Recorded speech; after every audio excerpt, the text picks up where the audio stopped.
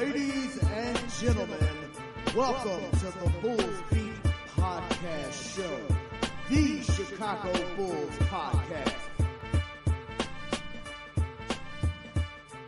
All right, welcome back to the Bulls Beat. And today I have a special guest, Big Dave from, like all kinds of things now. You're on you're on the Bulls Outcasts. You're on, I can't even say BAWL correctly. You're going to have to throw it out there for me because I'm not going to do it justice. But just like all over Bulls Nation, Dave, thank you for coming on the show. So happy to have you. Man, thank you for having me. It's been a while since we have had time to chop it up and just hang out. So, yeah, this is good. It's good. I appreciate you hitting me up and actually, just even wanting me on here, man, because I don't even think you understand. Like, I really hold you in high regard, like respect. Like once the day I got your respect was the day I really knew something. Like I thought I was doing something. I'm like, okay, Doug got some respect for my opinion. I think I'm doing something now. Like for real, I'm being very serious. Like I was like, okay, like yeah, you're definitely one of the people on those lists where I was like, okay, Doug respects me, so okay, I'm good. Like you're definitely on that list. Thank God we didn't do video because my face is so red now. I'm blushing so badly. Like I blow it up, and I'm a little pasty to begin with, so it'd be really rough. But no, that's like so nice. It's funny bringing the show back, and it's like now I'm like probably one of the smallest Bulls podcasts, and it's kind of funny. And I think like when you say that, it's like, well, you've become the master now, and I saw like you've been on Bulls Outsiders, and I thought you guys did a great job on that show. I stay up to watch it like pretty regularly because I thought it was just so much fun, seeing you guys, and you developed great rapport. And just because I knew you before the show, it was exciting to watch someone I know. And I'm like, I can't even imagine like how much more you know about basketball than me now. Like maybe that was like always true, but like before the show I could have pretended maybe it wasn't true, but now I'm like, you sat there and watched every Bulls game with like professional basketball players and all these guys with you, and I'm like, man, like the amount of knowledge you had to have dropped and like just soaked in just had to have been so immense. Like I can't even begin to think of like how cool that experience was. Maybe just am I right? Like was it just like right. The coolest thing ever? The coolest thing ever. And I'm a sports nerd. I'm a music nerd and a sports nerd, and just seeing Will Perdue come walking in the room blew my mind. I was like, dude, that is Will Perdue, and he's talking to me. And Kendall Gill come walking in, and then Mark Shanowski come walking in, and then Jason Goff come walking in, and running to Horace Grant and Jim Rose, and just all these writers that I would read all the time. And all these guys who played the game that I love and watched all the time, just sitting there listening to them break down these games, and Kendall Gill getting us up and showing us defensive strategies, and defensive stances, and telling moves that he would do and how he would guide the guy he was defending, how he would use his hand to guide the hand he was defending because he has huge hands.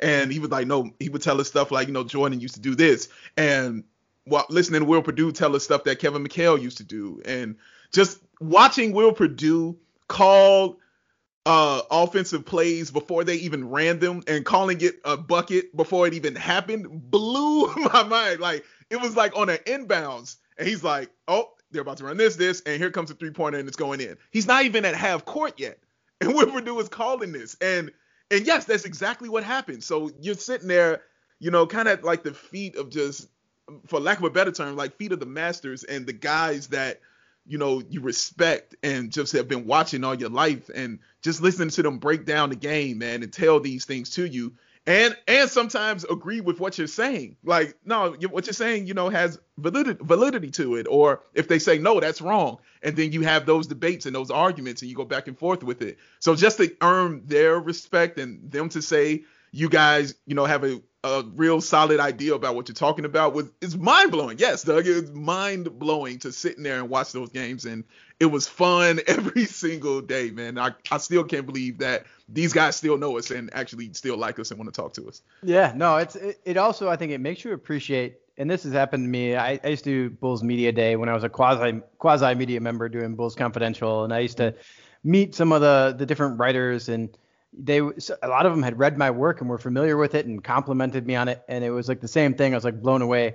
Mm-hmm. But when you actually sit and talk to these guys, or you interview any of the head coaches or stuff, and you get them on the side, it just makes you realize how dumb you are compared to all these guys. Like like I'll rip on like Vinny Del Negro or someone as like coach, but like if you actually sit down and talk with these guys, you're like, no, this guy's still forgotten more basketball than I'll ever know.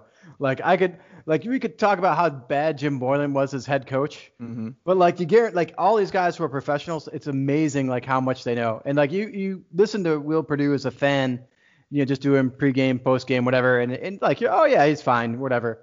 But you're judging him more on like how he interacts with the TV and what type of personality he has. When you're talking to someone like that as an individual, just one-on-one, and you're actually soaking in their knowledge, you have like a whole new respect for all those guys. And every time I've worked with anyone who is a professional in the basketball realm, via writer, coach, player, whatever, it has always made me feel humbled at like how little I actually know about this sport that I enjoy covering. Like it's like these guys are great. So I don't know. I just thought it had to be the coolest thing. I wanted to apply like for when I had the opening, and I kind of had like a hook in to apply like you did, and was talking with my wife, and I'm like, there's no way I could do this. Like I can't I couldn't do it and keep my job. Like there's just too much time. And so I knowing like seeing you guys on there's no way they would have picked me over any of you anyway. Like you guys were all fantastic. And the chemistry we had was great. Like, I mean, like I'm like, I would have just been an utter failure on the show comparatively, but it was like a really, I mean, we saw Fred like come on the show. I mean, come on, you guys were great. You had like the perfect mix going there. So, but anyway, enough patting ourselves on the back and get people bored. But so let's talk about the Bulls now. The Bulls, as we sit today, it's Friday. We're in the morning, so they're going to play the Lakers later tonight. I'm going to go out on a limb and predict the Lakers are going to win the game tonight. I haven't looked to it yet to see if LeBron's going to rest, because I believe the Lakers are in a back-to-back. And maybe they'll have some load management. If that happens, then maybe the game's a little more competitive. But I don't think we expect that we would beat a fully staffed Lakers team. Is that fair to say? Yeah, no, that's very fair to say, even though they're coming off a back-to-back, and they lost to San Antonio, because San Antonio played really well yesterday and was hitting all their threes, and Rudy Gay was just on fire. But yeah, they were coming off a back-to-back, so that also scares me, coming off a loss like that, and then LeBron coming in angry. This is the time. These are the games when the greats do things. This is the games where you look at and they're like, it's time for me to go for 69. This is the game. These are the games. Like these are the ones you do that on, and I just don't want the Bulls to be a victim of that, and that's why I'm so impressed about what I've seen so far from them on these 2 games they played. 3 games.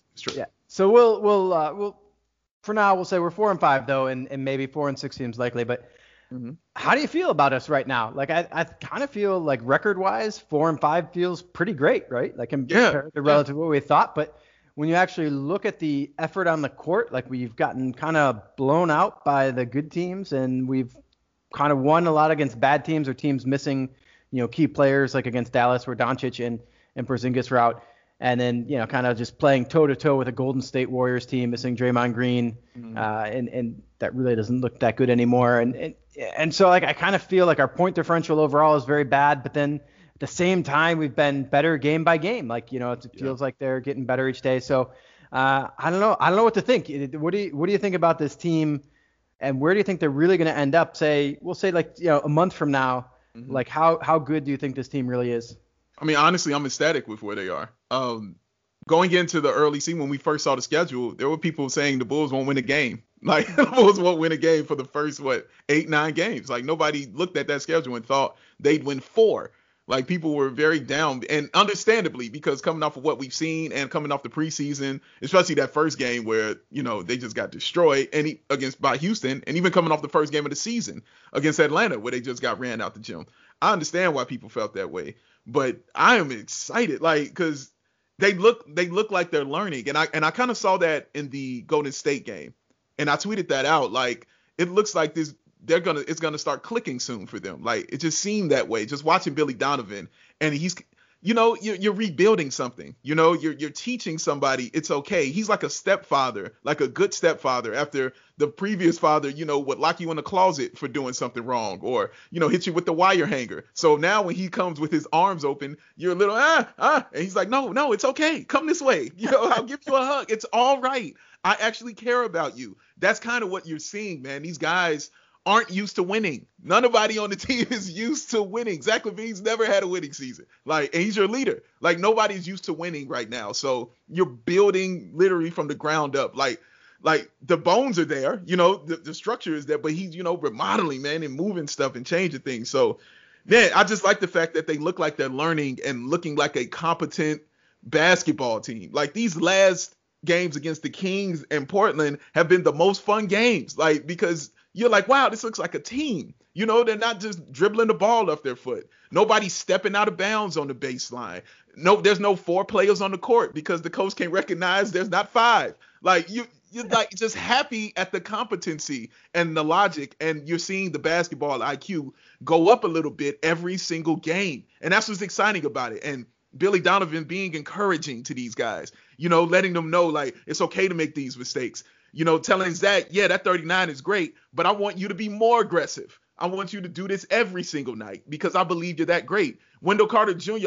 Wendell Carter Jr. was a broken human being. Okay. Like he was broken. The man didn't know if he should shoot the ball or put on weight or eat donuts or fast for 3 days. He didn't know. He has no idea. The man was lost. And so seeing him learn and get confidence in his shot and himself, it's been huge. So any victories that came with that have been awesome. So it's going how I expected.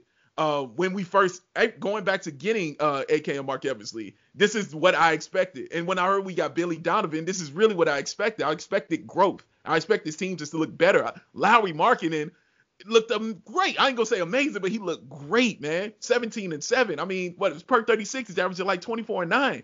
Like he's shooting 50% from the 3-point line and 50% from the field. Like this is awesome stuff, man. There are things, of course, you can nitpick at and pick at and say, no, this needs to be better. They got to do this better. They got to do this better. Of course. But nobody was thinking that the Bulls would look like a competent NBA team right now at this point in the season. Man, are you going to change your name to C-Red Dave?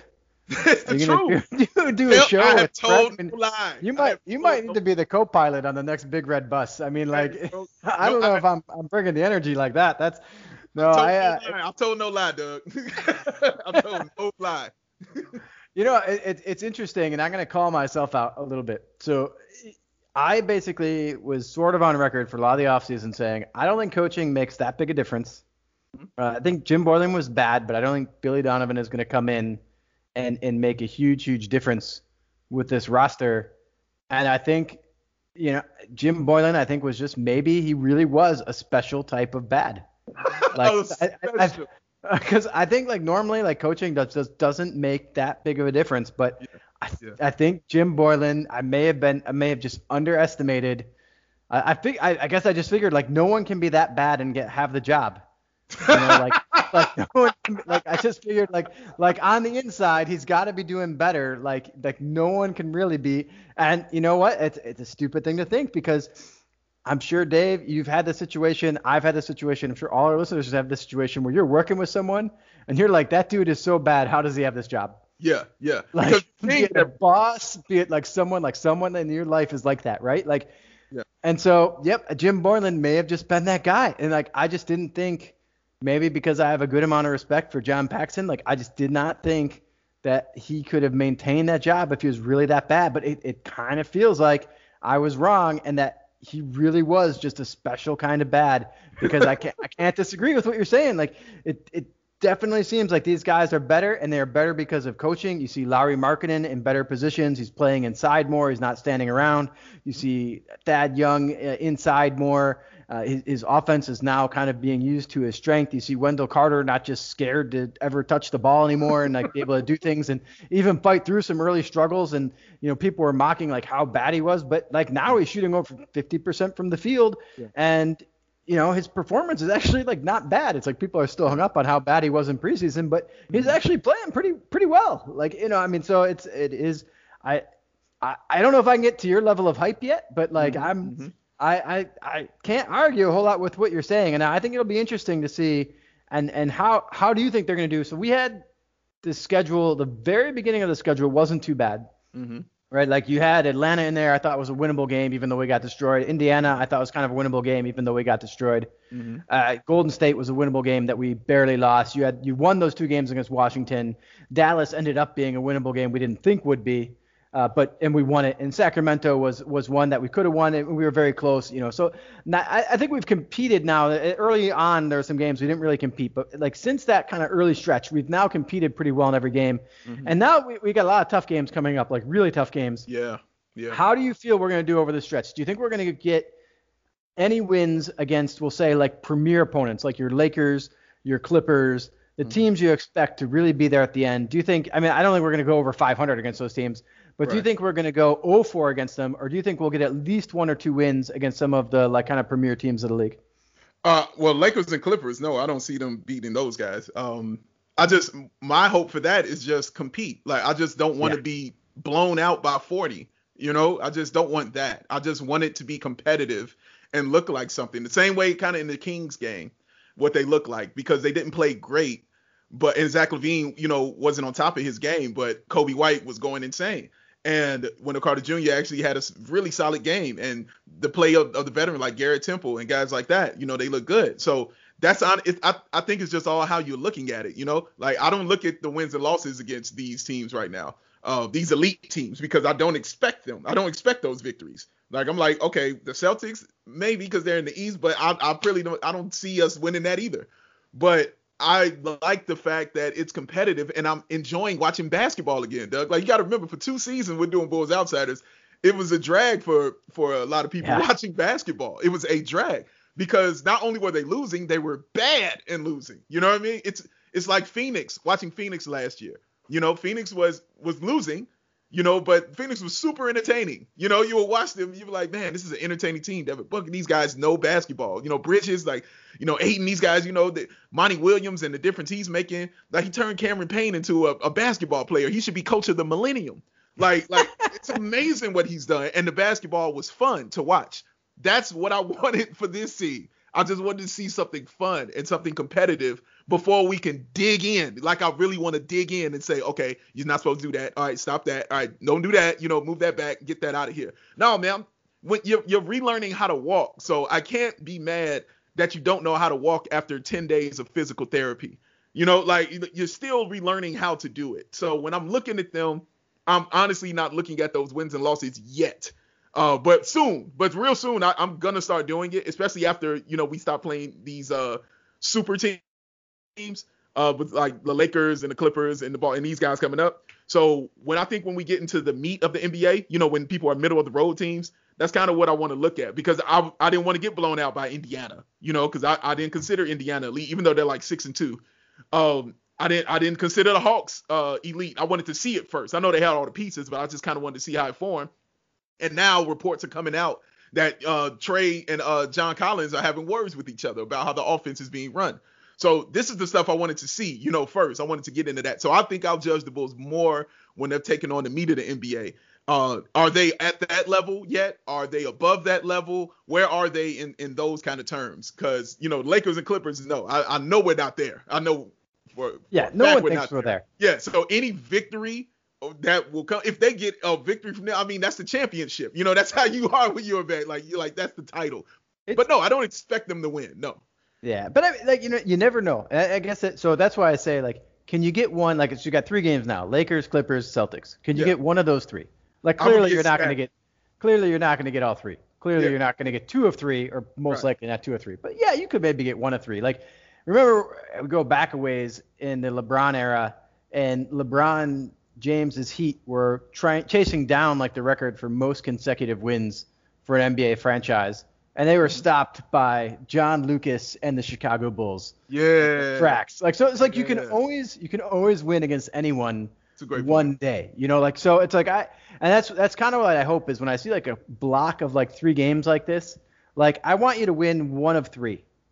I know you can't win all 3. I know you probably can't win 2 or 3, and probably most times, if it was more really a block of 4, like you got the Thunder on the end of that block, I think we should get Thunder. Right. Yeah. But so I don't want to throw them in there. So maybe if we just throw the Dallas game after that.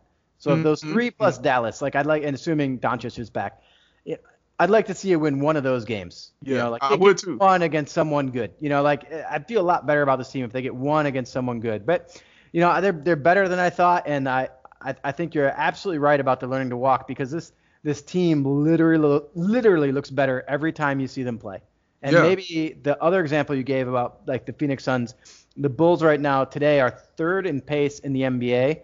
And like the scores that they're putting up there are amazing. And so even though they're bad, like you're still seeing like scores like Golden State 129 to 128. Right. Washington 133 to 130. The Sacramento game 128 to 124. Yeah. Like when someone when you put up 120 points even in a loss, like you still had some fun that you saw in that, right? Like there's some kind of crazy Gafford dunk. There's like some type of alley-oop. There's Patrick Williams doing something. Like there's something to sit, watch, and cheer. Like you're not grinding out like an 85 to like 97 loss or something. Or like, it's just like you're just walking the ball up the court, which is really like the Jim Boylan area, right? Like and statistically that kind of makes sense that when you're not a good team, you want to play slower. Like the fewer possessions there are, the more likely you are to win in a game where you're a worse team, because the longer a game goes, the more talent should win out. Yeah. So there's like some like logic to that, but it made it like the worst ever to watch. We're a bad team and we're really slow and boring. Like it's like, so it's like, this is actually, even in the games you lose, there's like something kind of fun to it, as long as you're not down by 30 in the third quarter, which we've seen a few times. But and that's all I root for these next two games against the two LA teams, is like, don't be down by like 20 plus points in the third quarter. Keep me within 10 in the fourth quarter. And if you do that and you lose, even if you lose by 15 in the end, like I'll kind of be okay with it. Like I recognize that these are elite franchises you're going up, and the Bulls just aren't at that level yet. But, like make it a game, show them something. So, all right, on to the next topic. I think one of the key things the Bulls have had to learn this year is, can Coby White and Zach LaVine play together?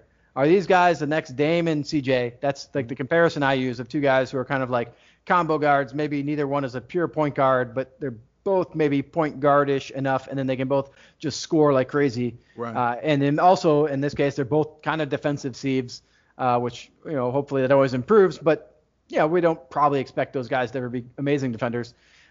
Like, can they be that, or are these guys really just not going to ever be able to flourish next to each other? And I don't know. What do you think of the early returns of that experiment? The early returns have been good. Again, you're watching those guys figure each other out and what each other likes to do. Because like Zach, it's not like he was playing with Coby White last year, in the backcourt, to start the game, or just knowing where he was going to be. It was usually in the fourth quarter, and by that time, Zach LaVine was trying to win the game. So he didn't have time to try to figure it out. You've seen the difference already in the sense of Zach LaVine brings the ball up now. And Zach LaVine is the one kind of setting the offense and setting the table. And Coby White is kind of playing off that. Because, we know Coby White is not a great facilitator. We know this. But his talent has to be on the floor. So what can we do to keep his talent on the floor? And, everybody can grow from that. Well, Zach LaVine likes dishing the ball, and he's a great passer. And teams have to account for him when he has the ball. And they have to worry about him from the three-point line in. They have to be concerned with him. So now it makes the facilitating for him a little easier. And Zach is very unselfish. He's always been really unselfish. And he enjoys passing the ball to the point where sometimes I'm like, dude, I need you to score. Like, I need you to go score and do that. You saw that in the game. He had 8 assists in the first half. And he just was very comfortable doing that.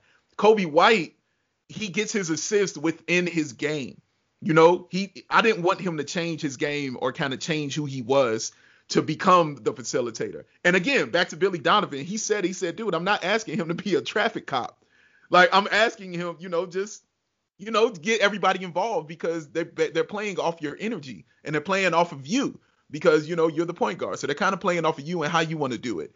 And you're watching Coby get that. You're watching him figure that out, because that stuff comes with repetition. It comes with time. It's the biggest truth teller. It's time, and it's coming with time, and it's just coming with repetition and where guys are most comfortable. So I like that last game against the Kings, because you kind of saw Zach, give that trust more. Like, all right, Coby, you know what I mean? Go ahead. You got it. My shot isn't falling right now today. I'm going to go ahead and facilitate. I want to see the game where Coby's like, my shot isn't falling. Maybe I should, get people open, because teams are going to have to start playing up on him, because if he keeps scoring 30, you're going to have to adjust, as a defense. So you're going to have to start playing up on him, and let's see how he becomes a facilitator from that. And let's see how that happens. Or if he stays, kind of off ball or anything like, but to answer your question, yes, I've liked what I've seen from those two guys. And I like the fact that they're figuring it out. and it's growth. I'm liking the growth I'm seeing. Like, it's not stagnant. No guy's just going to stand on one side, no guy just stand on the other side. They're figuring it out. Where you like the ball? What do you like to do? How do you like to move? Should we get it here? Should we do this half court set here? Who runs the break when we get that ball? I saw Coby White last game do something I was very proud of, because in the second quarter, he was super duper tired. He was worn out, and they recognized that on the Kings, and they took Barnes down in the post, and he took Coby in the post with him and just bodied him and put Coby on the ground, and Coby laid there for a while after the foul. And I said, now, if Kobe's going to have to figure out, because he moves fast, he's going to have to figure out when to get rest on the floor, when to take a break on the floor.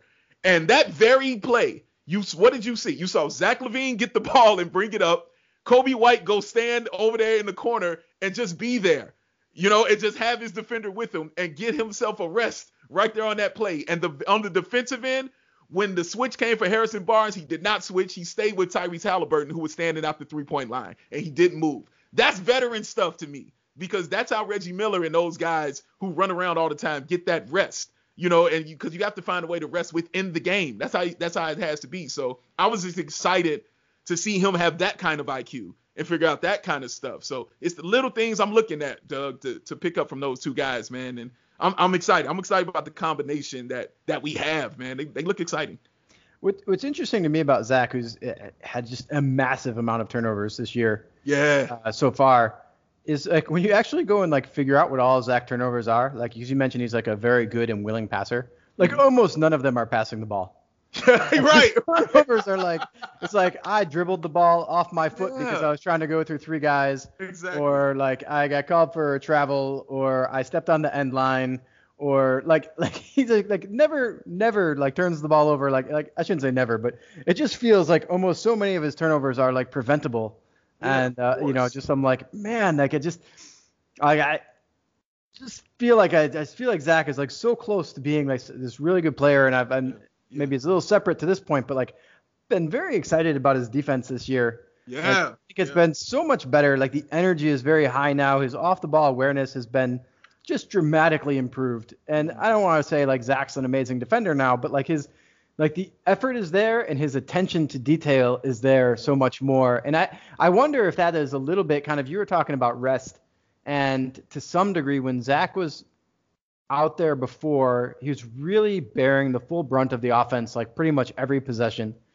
And with Coby White now actually bearing a lot of that brunt of the offense while he's on the floor, I wonder if he just has like more energy to expend on defense. That's a very good point. Than he did in the past. Like, and now it's just like, it's not, it's like, it's tough to really go balls out at both ends of the court. And now that he's not on the ball trying to juke through three guys, he actually has more energy left to do stuff. He's not resting on defense. Like, it could be part of that.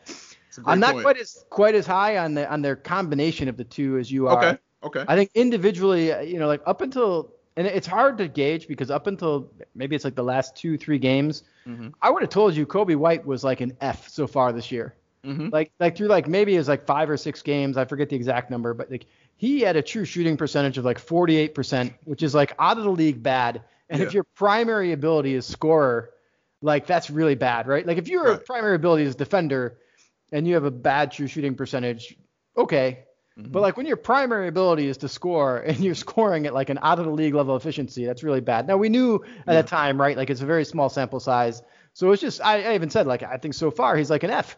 But like it's so far. The key is so far. Like I don't expect that to continue, but this is just, it's a statement of this is what has occurred. And now he's been really outstanding since then.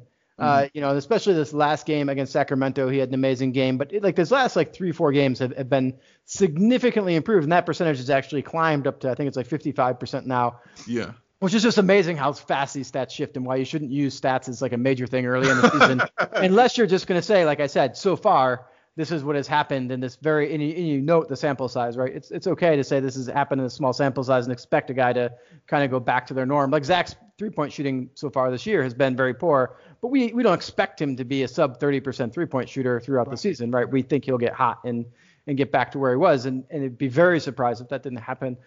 So far it's been hard for me to gauge Coby White and Zach together because Coby up until recently has played kind of poorly. I would like to see a little bit more, like they don't play off each other a whole lot, and I'm not sure how they would. And maybe your example is actually very correct in a way of like sometimes I feel this taking turns thing becomes a little negative, but it also means that both guys are fully rested to give better effort on defense, to give better effort when they have the ball. I think Coby's reads have improved a lot over the games he's played on offense as a point guard. I don't know if he'll ever be a pure point guard, but he's definitely gotten much better than he was a year ago, even in limited time. And I think he's also improving game by game. So I didn't even have a question in there, but you can see it, man. No, you can see it, and you have to also remember what the way Coby White was playing in those first couple of games. He was the main ball handler. He was the guy trying to set up the offense.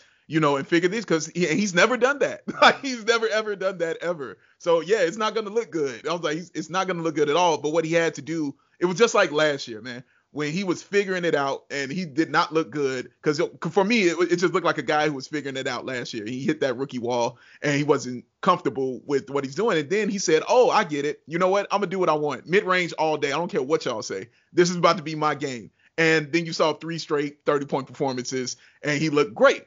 You seeing it come earlier this time because you have somebody who has your back and Coach Donovan this time. Somebody who's encouraging you a little more to be yourself this time. So if you haven't figured it out, you figure out a way to make it work because he's like, dude, I'm not going to yank you. I'm not going to take you out for this. I'm going to let you figure it out. I'm going to let you fail because that's how you're going to learn. So go back, watch the tape. Let's see how you get better and come out and let's do it again the next game. So, and that's what you're kind of seeing him doing because the dude is a gym rat. Like he's a basketball fiend. You can't be a basketball fiend and not understand the ins and outs of the game. Like he's going to figure that stuff out. That stuff is going to come. So I just like the way that they've kind of figured like, oh, you know what? I don't need to bring the ball up all the time. Zach can do that. He enjoys doing that. He gets rest doing that. He can explore it just like you just said, how he can do that on the defensive end and maybe cheat in the passing lanes a little bit more, and run with those defenders a little bit more because he's getting that rest, even bringing the ball up and facilitating and finding stuff for people. So Coby White, man, he's figuring it out. It's getting comfortable for him. And now you're just looking at the growth. You're trying to see the growth because you're right. I want to see it get to the point where both of them understand each other, where they can communicate with just looking at each other. You want it to get to that point. And guys talking on the floor, letting everybody know where they need to be. They weren't doing that when the season started. No, you couldn't hear anything. There's nobody in the stadium, and you still can't hear people talking on the Bulls. But you can hear that now. You can kind of hear these guys developing it now, man. So yeah, Coby, it just takes time. It just takes some time, but he's looking better, and yeah, that's what's exciting. Yeah, and so to move on to a couple other players, and I think maybe first, do you agree with this statement? In general, the veterans on our team have really played well and have like kind of established or maybe stabilized this group. Yes. Otto, Thad, and Temple specifically have played, pretty well, provided a great stabilization, move the ball well, get each other into the right sets. Like the team just looks smarter and a little bit more competent when we have some of these guys on the floor. Yeah, weird, right? Yeah, I've got a controversial statement, right? I know, right? Like really smart veteran players on there, and they know what they're doing a little bit more than guys in the league 1 or 2 years. Okay, so nothing crazy about that, but it's awesome to see. But we've seen that, right? It's funny too because some people then have like gone out to say like, oh, well, we're only winning because we have veteran players playing. Good. Well, yeah, like every other team in the league, like what is this team that's playing like 5 guys under 23 and then doing really great? Like, I mean, it just doesn't happen that way, right? So, yeah. Anyway, so now we have a couple guys that are going to come back. We got Sato and we got Lauri who are out due to the COVID contact tracing protocols. To my knowledge, neither of these guys actually had COVID. They don't have to disclose it, so it's possible they do. But I actually got some sourced information that they did not, for whatever it's worth, at least as of 2 days ago. Okay, so assuming those guys actually come back. Now, the guys who are just kind of stabilized everything are the guys that have kind of took the minutes from these 2 guys. True. Like, so now how are you going to integrate these guys back in the roster? Who do you think is going to be the minutes loser as you try to find? I mean, Lauri was playing close to 30 minutes a game before he went out. And, Sato has really only been available for a couple games because he was out earlier for a different COVID contact tracing thing. So with those 2 guys coming back, how do you see the rotation going? You're Billy Donovan. How are you going to fit these guys back in? Oh man, that's a great question. I mean, because Lowry's gonna play, like period. I mean, 17 and 7, 50% from the field. He will be on the court. That's a given. Immediately you're gonna look at guys like Thad, who might take a step back because he's even though he's been great. They've been running him at center, in that fourth quarter. That's been their lineup is having him and having Temple in there along with Otto Porter and kind of stabilizing things, and which is great. But the two guys I mentioned in Otto Porter Jr. and Thad aren't going to be with the team. These guys aren't 2-year, guys. Like they won't be here for the next 2 years. It's just not going to happen unless Otto wants to take that pay cut. And nothing about Otto Porter Jr. says I'm taking a pay cut, and he shouldn't. Go get your money. You know what I'm saying? Nothing about any player ever. Yeah. In my opinion, says I'm about that pay cut. Unless you're a veteran like David West. You know what I mean? Yeah. If you're trying to get the ring. Yeah. You made your like $200 million or whatever. Like, right. Hey, look, I'll say this. Regardless of whether you're a player, whether you're a plumber, whether you're a programmer, whether you're working at McDonald's, you do what's best for you. Get your money. When it comes to finances, right? Like get your money. You do what's best for you. And when it comes to the negotiations, the owners will do what's best for the owners, and players will do what's best for the players. I don't feel bad for any of these people. Like when they're negotiating, they've each got like lawyers and agents and people who make millions of dollars negotiating on their behalf. No one's helping me that way. So like no one's getting like a bad deal. Like people always like take one side and these like player owner like lockouts, strikes, whatever. I'm like, none of these people are getting bad deals. They all got tons of money and they're all represented by like legal staffs that probably make like $50+ million a year. So like no one got screwed like in the way this all worked out, right? Like right. Absolutely. I mean that's a great way. That's a great way to look at it. Like seriously. Like seriously. Like none of us will ever have that kind of representation in anything we do in life. So like don't feel bad for anyone involved. But anyway, yeah. So they'll get their money. Thad could be here in a year. I mean, he has an option, or maybe not option, a half guarantee on his salary next year, so he might be here 2 years. I kind of agree, but then do you think that's going to hurt the team if you start dipping into these guys' minutes a little bit? Especially like maybe Porter has played, I think, really outstanding lately, kind of on both ends. And are you willing to take, say, 3, 4, 5 more losses this year to play Lauri? I mean, Lauri might not be here next year, right? I mean, he's a free agent. Fair. I don't like that you said that. It just hurt my heart a little bit. But yes, it's very fair. Very fair. Very fair point, sir. But yeah, I mean, you have to, because these are the guys I'm trying to develop. If this is a year that, we're like, we can make a deep playoff run, then yeah, you don't do that. But like I said, we're learning to walk, and I want to learn to walk with the guys with the fresh legs, like the guys with the younger legs right now. Those are the guys I'm trying to teach to learn how to walk. And I'm glad this is happening, because what you're seeing is the veterans teaching these guys how to win. Like this is how you win the game. This is how you're supposed to do it. So I hope these guys are soaking that in while they're out there on the court and while they're out there watching. I hope they're taking that in. But yeah, I'm gonna need Lauri in there. Like he's gonna have to be in there in your fourth quarter, because I mean he's the threat. Period. That's just what it is. So like I said, Thad is gonna might take some minutes losses. Otto Porter Jr. Might take those minute losses, but Billy Donovan is smart enough and to figure out where everybody needs to be and when everybody needs to be on the floor and things like that. So nobody wants to lose. Nobody's out here to, lose in the NBA. Everybody wants to win. But, this team is learning right now. And I'd rather learn with Lauri right now. I really would. I'd rather learn with Lauri to see if he is that guy. Because, like you said, contract year. Like, this is a huge contract year for him if he's going to stay with this team or not. If this is the guy you're saying is your future, he's got to be out there, man. Yeah, I think the Bulls are gonna. I think they're gonna trade Lauri. Don't say these things to me, Doug. Come on, man. I think you have to. I think when you didn't extend him early, like you have to trade him, because what's gonna happen is like one of two things is gonna happen. One, you're gonna get to the end of the year and you're gonna have to pay him like way more than you would have had to pay him if you extended him early. Yeah. Or two, he's not gonna be worth his early extension price and you're not gonna want him anyway. If you have to pay him way more, you're going to be like, man, we screwed this up. Yeah, maybe you'll just do it. That happened with Jimmy Butler, right? Like we made Jimmy Butler bet on himself and then we paid him anyway. Yeah. So that could happen with Lauri too. But I don't know. But Lauri's a guy who always struck me as he's loyal. He always struck me as a loyal person. Like he doesn't want to leave. Like it doesn't want to go. He wants to play in Chicago. But the Bulls, of course, are going to try to make the best deal, and I'm sure he's going to do the same. As they should. Both people will have $1 million agents. Negotiating on their behalf. Right. Like you said, they will have a team of lawyers behind them. Yes. Everyone involved will have adequate representation. No one will be taken advantage of. I kind of feel like I'm not.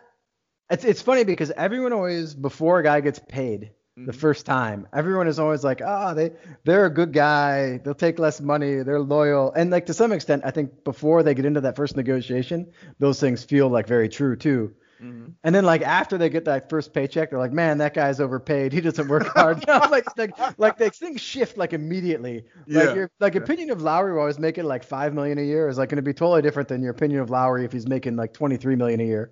It just is. And like it's not like overnight he changes, right? Like he's the same player, and that you just see that time and time again. And I don't know that means anything one way or the other about whether you should or shouldn't keep a guy, because replace Lauri with any other guy that's in that same boat, and it's the same situation. It's not like a Lauri specific thing. But I kind of feel like they're gonna move him. I don't know. And maybe that's just because if I was the Bulls, I would move him. Like I don't trust Lauri as a superstar. Mm-hmm. I don't trust him to stay healthy. I don't think he has enough athletic advantage at his position. I don't think he's versatile. Like, I think he's a good scorer, shooter, but I just don't know if he does enough of anything else for me to get behind paying him huge money.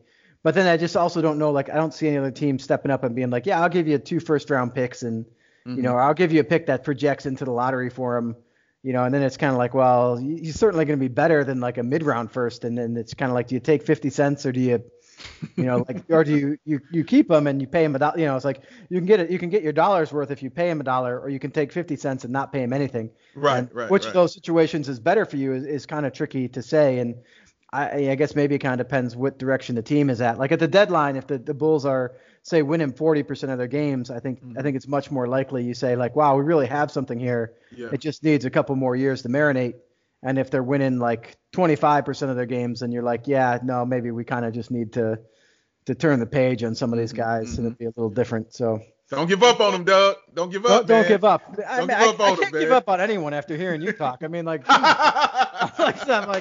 ready to go like get my Bulls sweatshirt out and like buy season tickets again. I'm just like, man, this is the next coming. I mean, it's like you're Fred, but I believe it instead of just thinking like it's a shtick. I mean, I like you got heart behind it. I tell people all the time, my what did I tell you? Because you said that to me earlier on Twitter, and my positivity and all that stuff I have is all steeped in logic, all of it. So I don't just feel this way to feel this way. Like it's definitely logical thoughts behind it. You know what I mean, about what I'm saying. Like if I don't see the logic in it, then I'm like, well, then that doesn't make any sense. But I see it in Lauri when I see him play and when I watch him, and I just like, man, dude, like I just need his mind, the mental of it to be right. Because when I saw him regress last year, I just knew it was Jim Boyle. I was like, there's no way that you're gonna go from people calling you saying, man, you might be a top 25 player in this league to like, why should you even be playing basketball? Like that's not a thing. That doesn't really happen. And so when I watched that kind of regression, and then I heard what Jim Boylan was trying to do to Lauri's game, and you could just see he was kind of trying to model him after Luke Cornett, which is never smart. And you just saw him try to change the entire game. And what did Billy Donovan, when he came in, Lauri said he asked him immediately, where do you like the ball? Where do you like to score? What's comfortable for you? Boom. That's what you see. So now you see the dude who's like, man, this coach likes me. I'm enjoying this. He looks like he's having fun out there when he's playing basketball. And you see him not thinking. You see him not thinking when he's doing stuff. He's just doing stuff. I saw him take a fadeaway, a turnaround fadeaway towards the baseline. I've never seen him do that. Here, I should say here. I've seen him do it in Finland, but I've never seen him do it here. And I was just like, that's confidence. He wouldn't even have the confidence to take that shot last time, man. So you just see that stuff growing and building, man. So that's why I'm saying don't give up on him, because I'm seeing it. And if it doesn't work out, fine. Then it doesn't work out, then I promise you I'll let it go. Because this is my last year on Lauri Island. I've said that a million times. This is my last year. Everything around him as to why he hasn't been successful has been removed. All of it. So now it's all on him. So everything is on him. It's all in front of him. It's how he wants to do it. If he does it, I'm staying on the island. If not, Send me the plane. It's time to go. Well, if not, he won't be here, so you won't have to worry about it, right? Like Right. no one's following Lauri Island if it moves over to the Pelicans or something, right? Like it's just we're just not gonna. I mean, we'll wish him well if the Bulls don't keep him. Like it's not like I have any animosity towards the guy ever or anyone, in the league. Like I don't know any of these guys. Like they don't, you root for him or not. But yeah, we'll see. We'll see. I do love what I've seen out of Lauri this year. I was not a believer, but he has had an amazing start to the season. It was a shame that he got hit in the calf and then got put into COVID protocol. And, in some ways, I'm a little glad he got put into the COVID protocol because, like, we tried to run him out there the next game, and then he had to stop at halftime. That's true. And, like, that is this, like, dangerous trend we had in the past where, like, we'll just throw him out there, and then they can't continue. And then, like, yeah, it's like then the injury, like, nags for a while. And I'm like, just, dude, like, just take it easy notch, like, and you love that the guy wanted to play through it.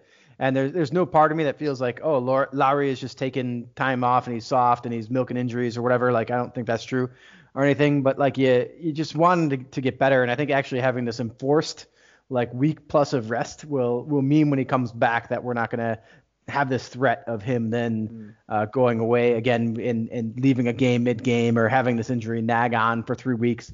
So I think I'm excited that when he does come back, he should be kind of like full strength and what we expect. Yeah, at least knock on wood. Yeah, we hope so. I mean, Doug, like, nobody, including myself, we didn't think he could play center.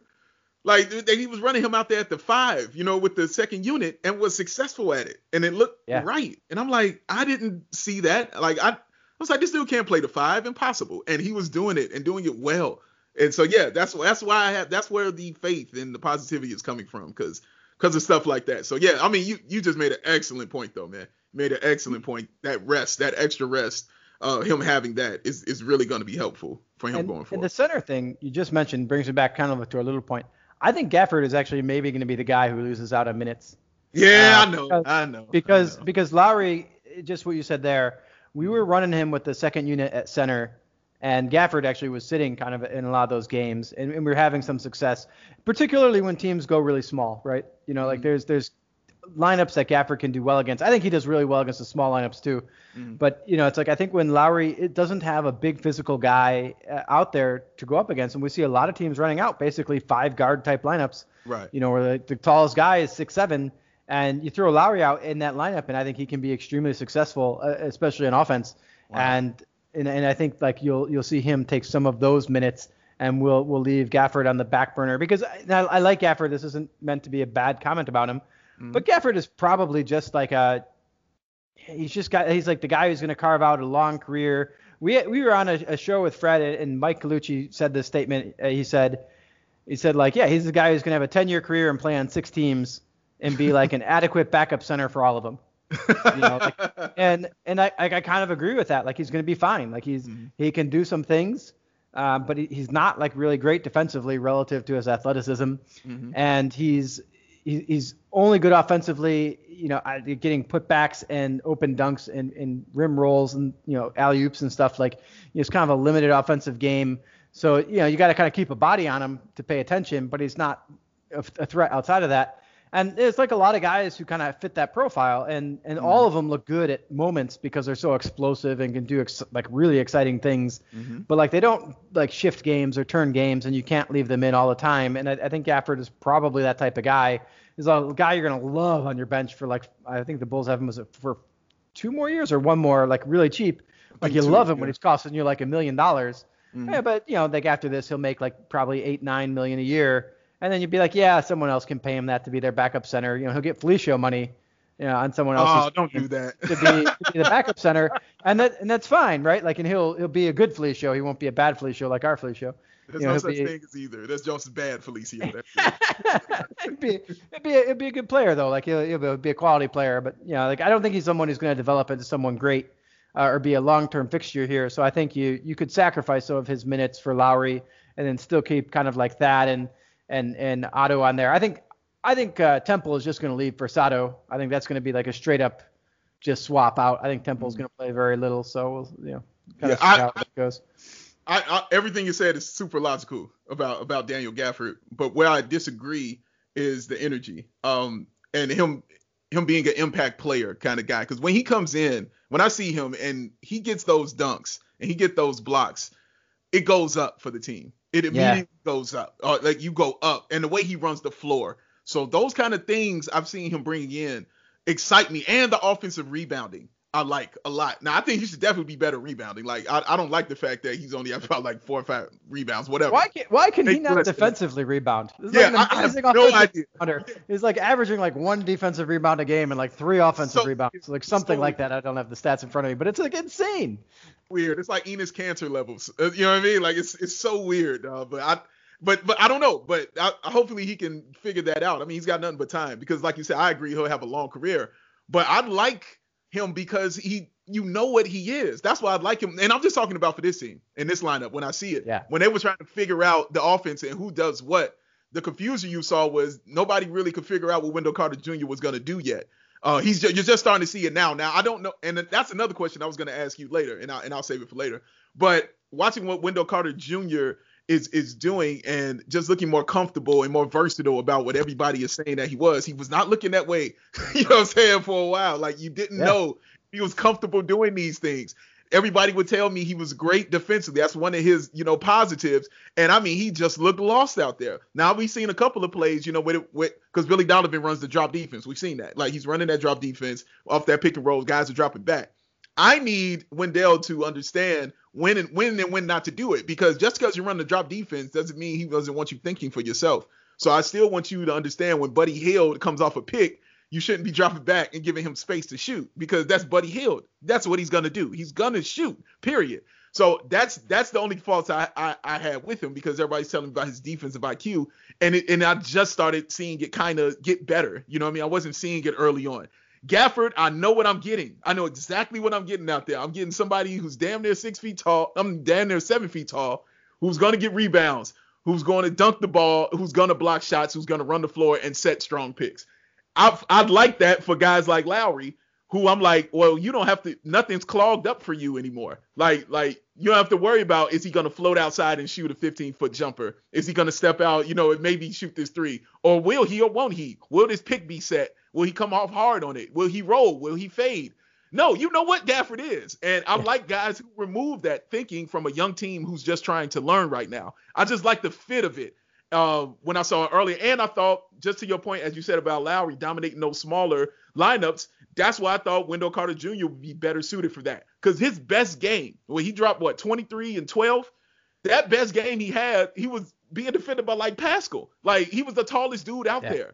Like he was the tallest person was a rookie on their team, was Wiseman. He isn't gonna know yet.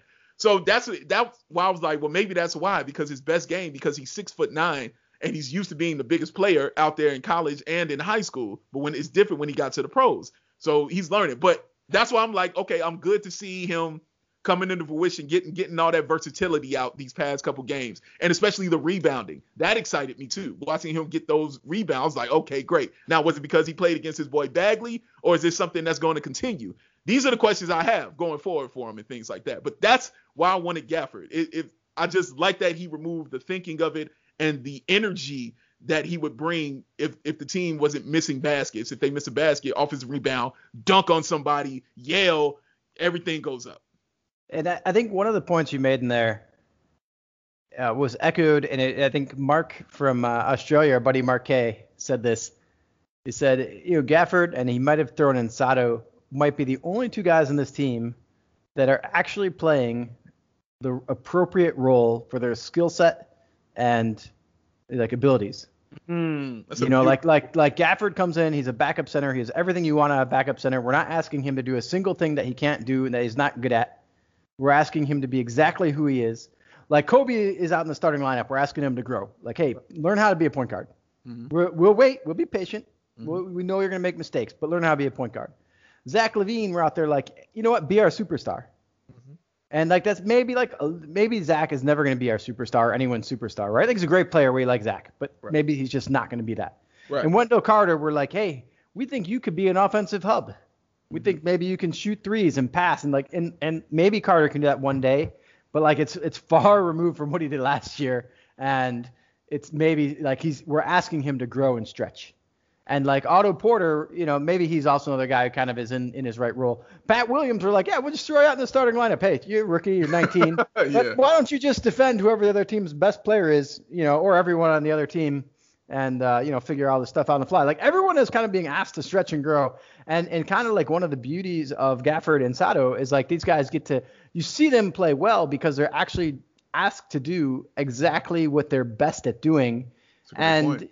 We don't have the luxury of doing that with everyone, right? Like we need some of these guys to stretch and grow, these young guys to see where they can be pushed and where they can go to.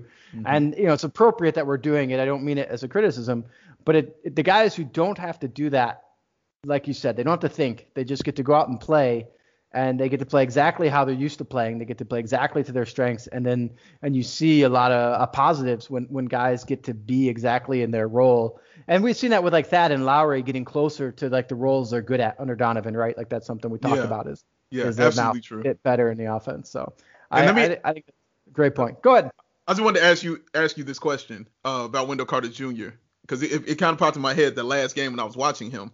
Do you think that his past few games are because Lauri isn't out there and he has a little more room to maneuver and, kind of do what he likes to do? Or is this something that you're like, no, this is what it's going to be even when Lauri gets back? Yeah, that's a good question. I'm blown away. I don't know. Like it's interesting. I kind of feel like when you think like you basically swapped in Porter for Lauri, mm-hmm. right? And so when I think of that, I'm like, what is Porter doing differently, and how would the defense defend Porter that they wouldn't defend Lauri in the same way? Mm-hmm. And I think so when I think of it from that perspective, because that's how it should impact Wendell. I think Porter's probably going to be a little bit more mobile, running around screens and moving around than Lauri is. Mm-hmm. Lauri will be a little bit more stationary out there, and that probably tightens up the space a little bit for Wendell and makes his passes a little bit trickier and probably makes the game a little harder. So it probably has helped him a little bit that Lauri's out. I don't think it's been a huge piece. I think most of it is him just becoming comfortable with himself and what he has to do in the offense, and building that confidence that I think Billy Donovan is really instilling into all the players. Yeah. I think it's mostly that, but I do think you might be onto something there that I won't at all say like I don't think these guys can play next to each other. I think they totally can, but I think having more mobile, faster people around him it probably helps him a little bit in terms of leaving bigger gaps on the court, making the decisions a little bit easier for him to make. Yeah, I think so too. I think because Otto Porter Jr. plays, like you said, a completely different game than Lauri. Like you said, it's not stationary. It's definitely movement. And he's almost he likes passing. Like he really enjoys finding the open guy. And he likes shooting, of course, but he likes passing, and he's a really good passer. So I'm just watching it, and I'm watching it a little more closer this game when they play the Lakers, and then when they play the Clippers. I'm gonna be watching it a little bit more because I just want to make sure it's that I don't want that to be the reason. Because like you said, I want these guys to play next to each other and go forward with that because they're both really good. But I'm just looking at it because I just like, man, is he more free? Does he feel more free? Like he feels like it's not a pressure on him, or he can maneuver a certain way because Lauri's not there. So I think that's a question we should be looking at going forward these next couple games. Yeah, I think it's a great point. When Lauri comes back, it'll be really interesting to see how that happens, how that fits. All right. Yeah, as it turns out, Dave, we've talked for like an hour already, which is like amazing and awesome. I love talking with you. It's like a testament that we've not actually gotten to hang out in so long. So I have to go in like 7 minutes. Okay. So Russ, all you podcast fans out there, we're going to get you out of here by 7 minutes. Sure. We talked about a couple of things that we might bring onto the show. One was we might go into a little bit of politics just because it's just been, man, the events are like wild. And like normally I'm not a political guy, but like it's been so wild that I think even it warrants some talk. So we could go that direction for 7 minutes. Sure. Or the other thing we've not talked about, unbelievably, we've not mentioned his name. I don't even know. Pat Williams. We've not even talked about Pat Williams. So like you now, Dave, you get to choose the direction of the show for the final 7 minutes. Are we gonna have some Pat Williams talk? Or are we gonna go into politics? Up to you. Oh man, that's tough. Tough choice. I know. It's a tough choice in life. You got to make these. I'll tell you, I'm gonna flip a coin on Google. That's what I'm gonna do. I'm gonna flipping a call in coin on there. I'm Google. gonna flip a coin, and I'm gonna call in there heads, politics, tails, Patrick Williams. All right, here we go. We're gonna flip right now, and it's heads. So we going politics, sir. We're going politics. All right, sorry, Pat Williams. All right. Yeah, real quick on Pat Williams, just because we don't want to leave him out. Just in 10 seconds. Yeah, Sure. you really happy with this pick, right? As we sit here today, Yes. you happy with this pick? All Very. right, so that's a yes. Second thing, you just saw Tyrese Halliburton have like an amazing game. Yeah. Are you of the opinion we should have taken Halliburton over Williams after that one game? No. No. That's great. All right, on to politics. I trust with AK you. and Mark. I trust AK and Mark. Yeah, I wrote on Twitter and I just said like, hey, look, just a reminder, we didn't take Pat Williams because we thought he'd be better than Tyrese Halliburton in 2 weeks into his rookie season. Right? Like, I mean, like Halliburton was a sophomore. He was an extremely well-rounded player coming into the league, had a very high floor, had skills and everything. The question with him was always upside. You didn't take, Williams because you thought he was going to be a guy who pays off massive immediate returns. So, Right. I'm with you on both. So I snuck in. I cheated. I wanted both because I didn't want to leave Pat out entirely. All right. So this is a crazy situation with people storming the Capitol. We had massive amounts of political like unrest with the Black Lives Matter movement, like earlier in the summer, with all of the different killings that have gone on. And I guess Jacob Blake, who just got, we just found out none of the cops are going to be charged in his shooting, and like all kinds of just craziness, the Capitol being stormed. I mean, it's just been like in the midst of a pandemic, which I think is just like the gasoline on the fire of everything. Yes. So I'm going to start out with this. I think most people probably can guess from my Twitter profile, but if you've not met me, I am a white male. Yeah, shocking. It's actually, my Twitter profile is not a character of Conan O'Brien, which some people asked me once. It's like, why do you have Conan O'Brien as your picture? I don't actually look anything like Conan O'Brien, I don't think, but He does not. but anyway, yeah. So I'm a white male, and to further add from this, I'll say like I come from a generally privileged family. I didn't grow up poor. I've never struggled for money. I didn't have massive wealth coming out of college or anything, but I did have my college paid for, which to me makes me probably luckier than like 98% of the people in the world, something like that, something ridiculous. So I entered life on easy mode.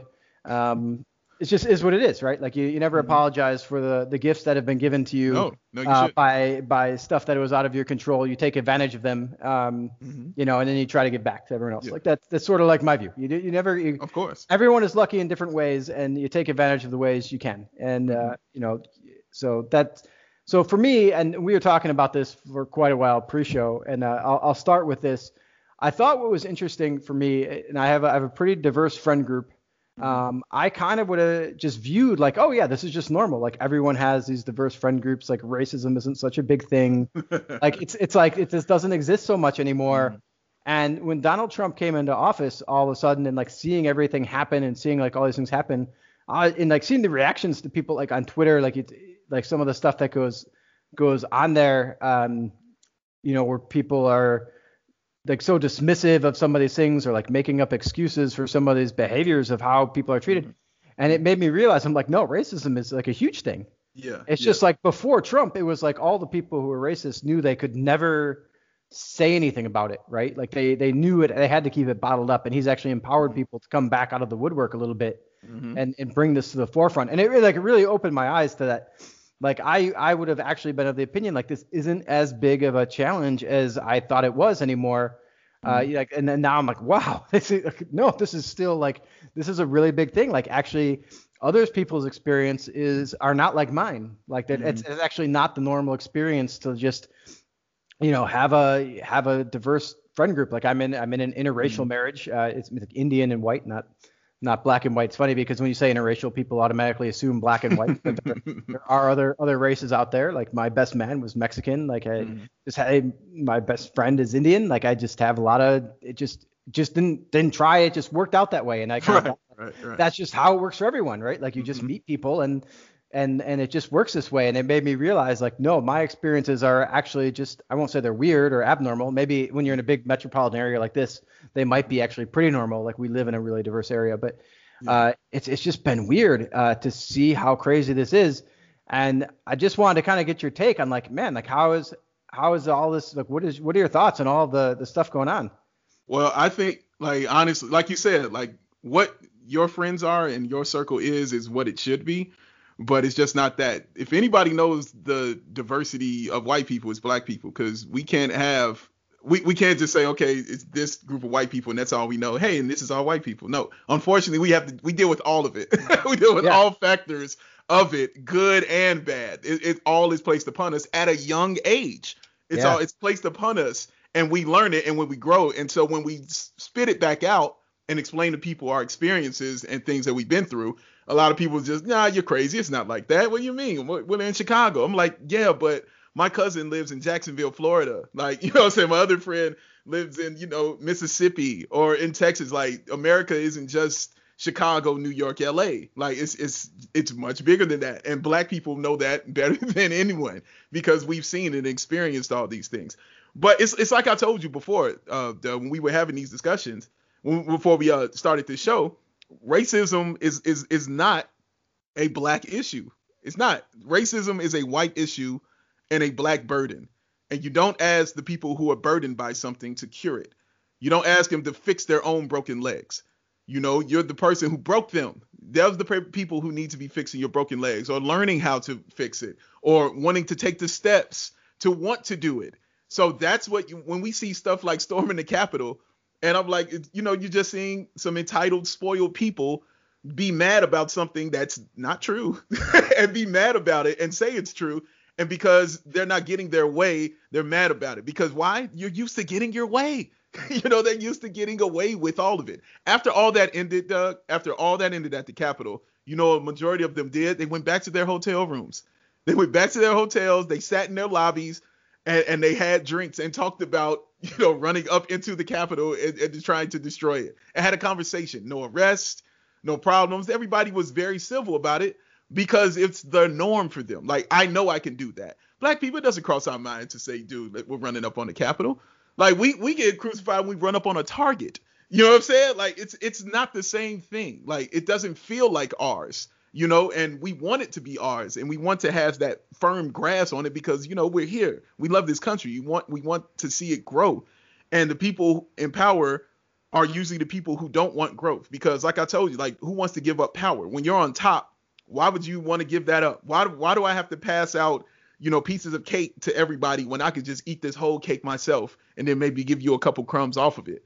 So that's kind of what you're seeing when I look at it. And so when I saw the storming of the Capitol, I was more interested in what white people had to say than I was interested in any person of color had to say. Because I already know how we felt, because we're like, yeah, we're living in two Americas. We know what this is. We've been watching this sequel more than the Avengers. We know what this is. This has been going on for generations.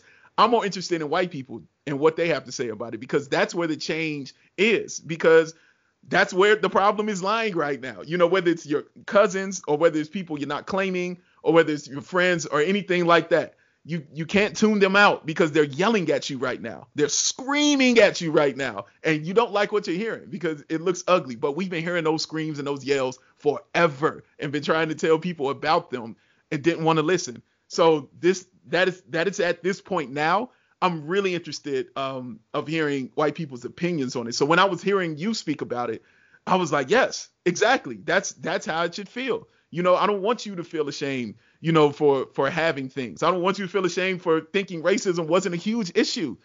I'm more ashamed if somebody finds out it's a huge issue and then does nothing. That's the problem. The fact that you like, no, this is a problem. I would like to change some things. That's how it happens. That's how the growth happens and the change starts. Yeah, and I think it really comes down to every person, like, just doing their best to just help those around them, right? Like, we just, kindness is free.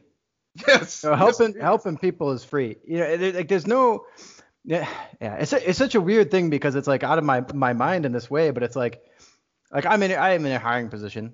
I interview people. Like, there's no part of me that's like, oh man, if I hire this black guy, this other white guy is not gonna. It's like there's no part of me that's ever thinks anything like that, right? Right. Like, it's so weird.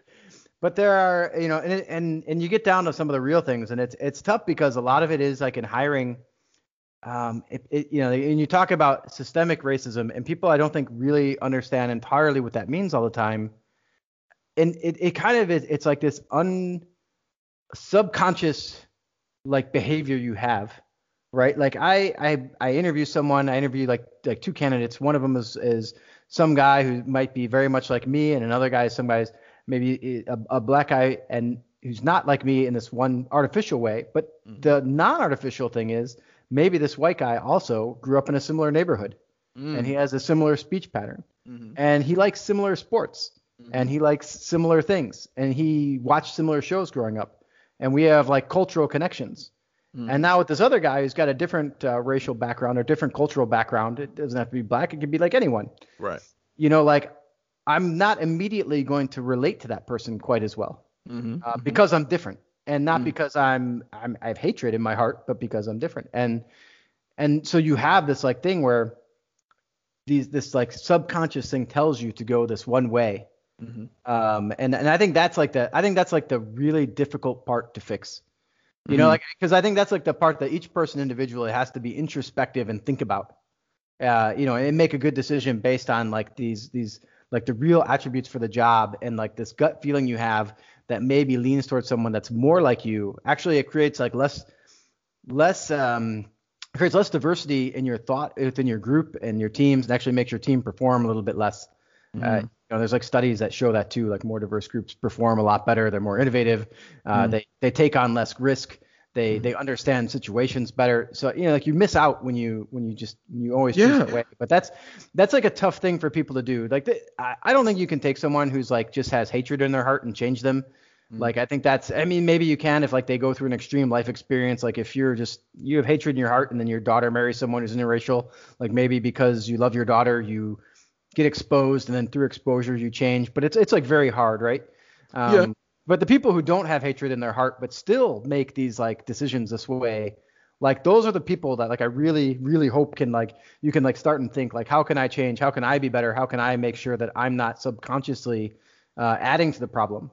And like how you can think and you know, how you raise your kids is like the biggest thing too. Yes, very true, man.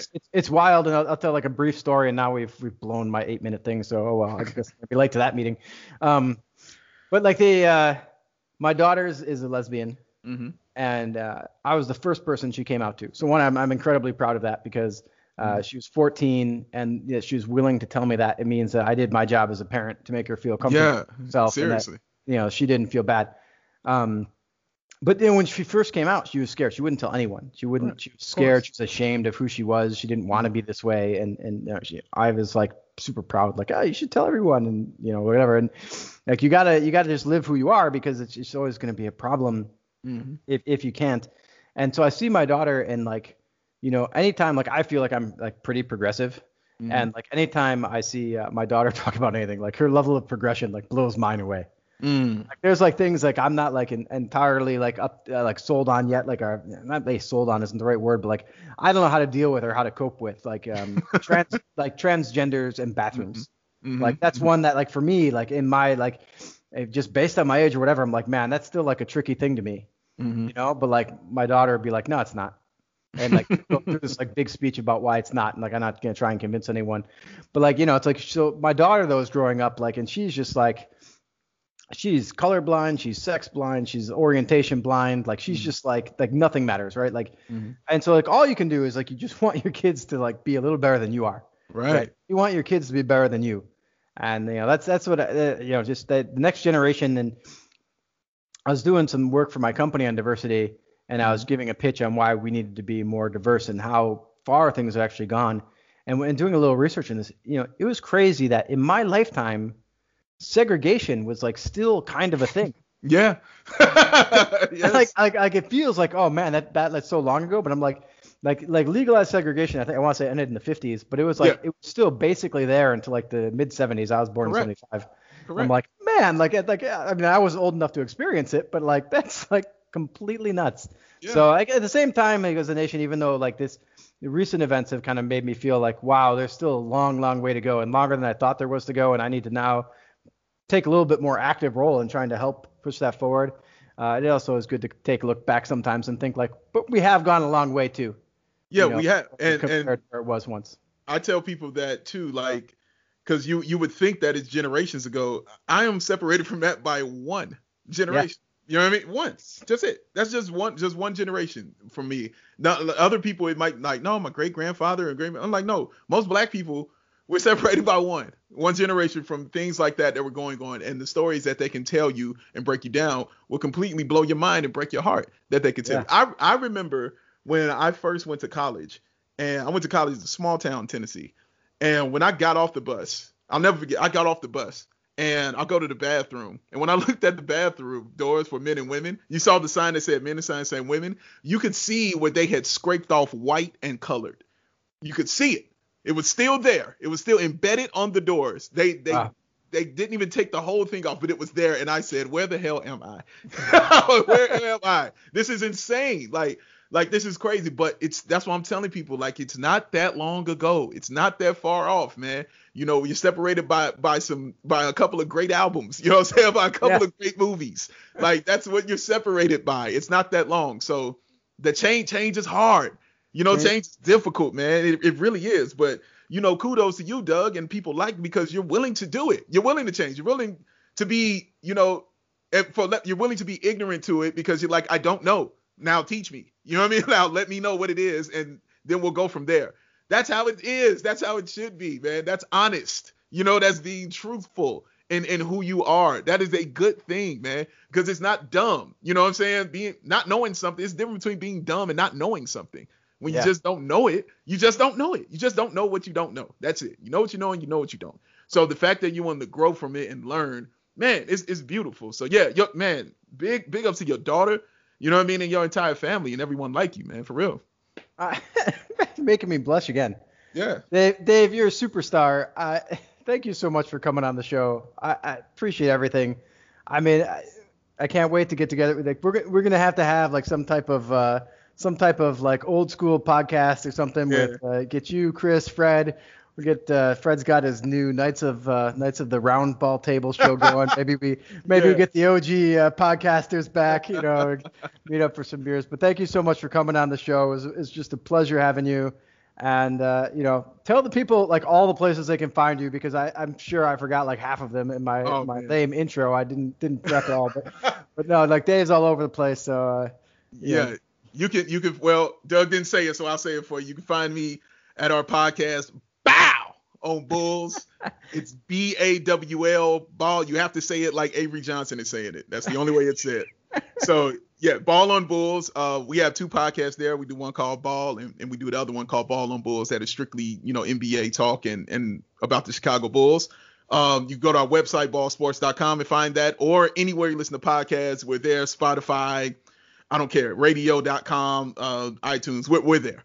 You can follow us on social media. Follow me personally on social media at BAWL Sports. You can follow my partner Chris. He's on social media also at BAWL Sports 1. Instagram, we're at BAWL Sports. And also do the Bulls Outcast with my man Matt and my man John. And we do that for Hot Mic. It's a free app you can download. Watch along with us, comment. You can even tip us. You can even come on with us. You can give us $5 and actually come on with us and talk with us and have a good time. But even if you don't have the app, you can watch it on YouTube at the BAWL Sports YouTube channel. All right, man. Thank you so much. And hopefully we'll have you back again sometime mid-season. Man, appreciate you, Doug, man. Thank you. All right. Thanks.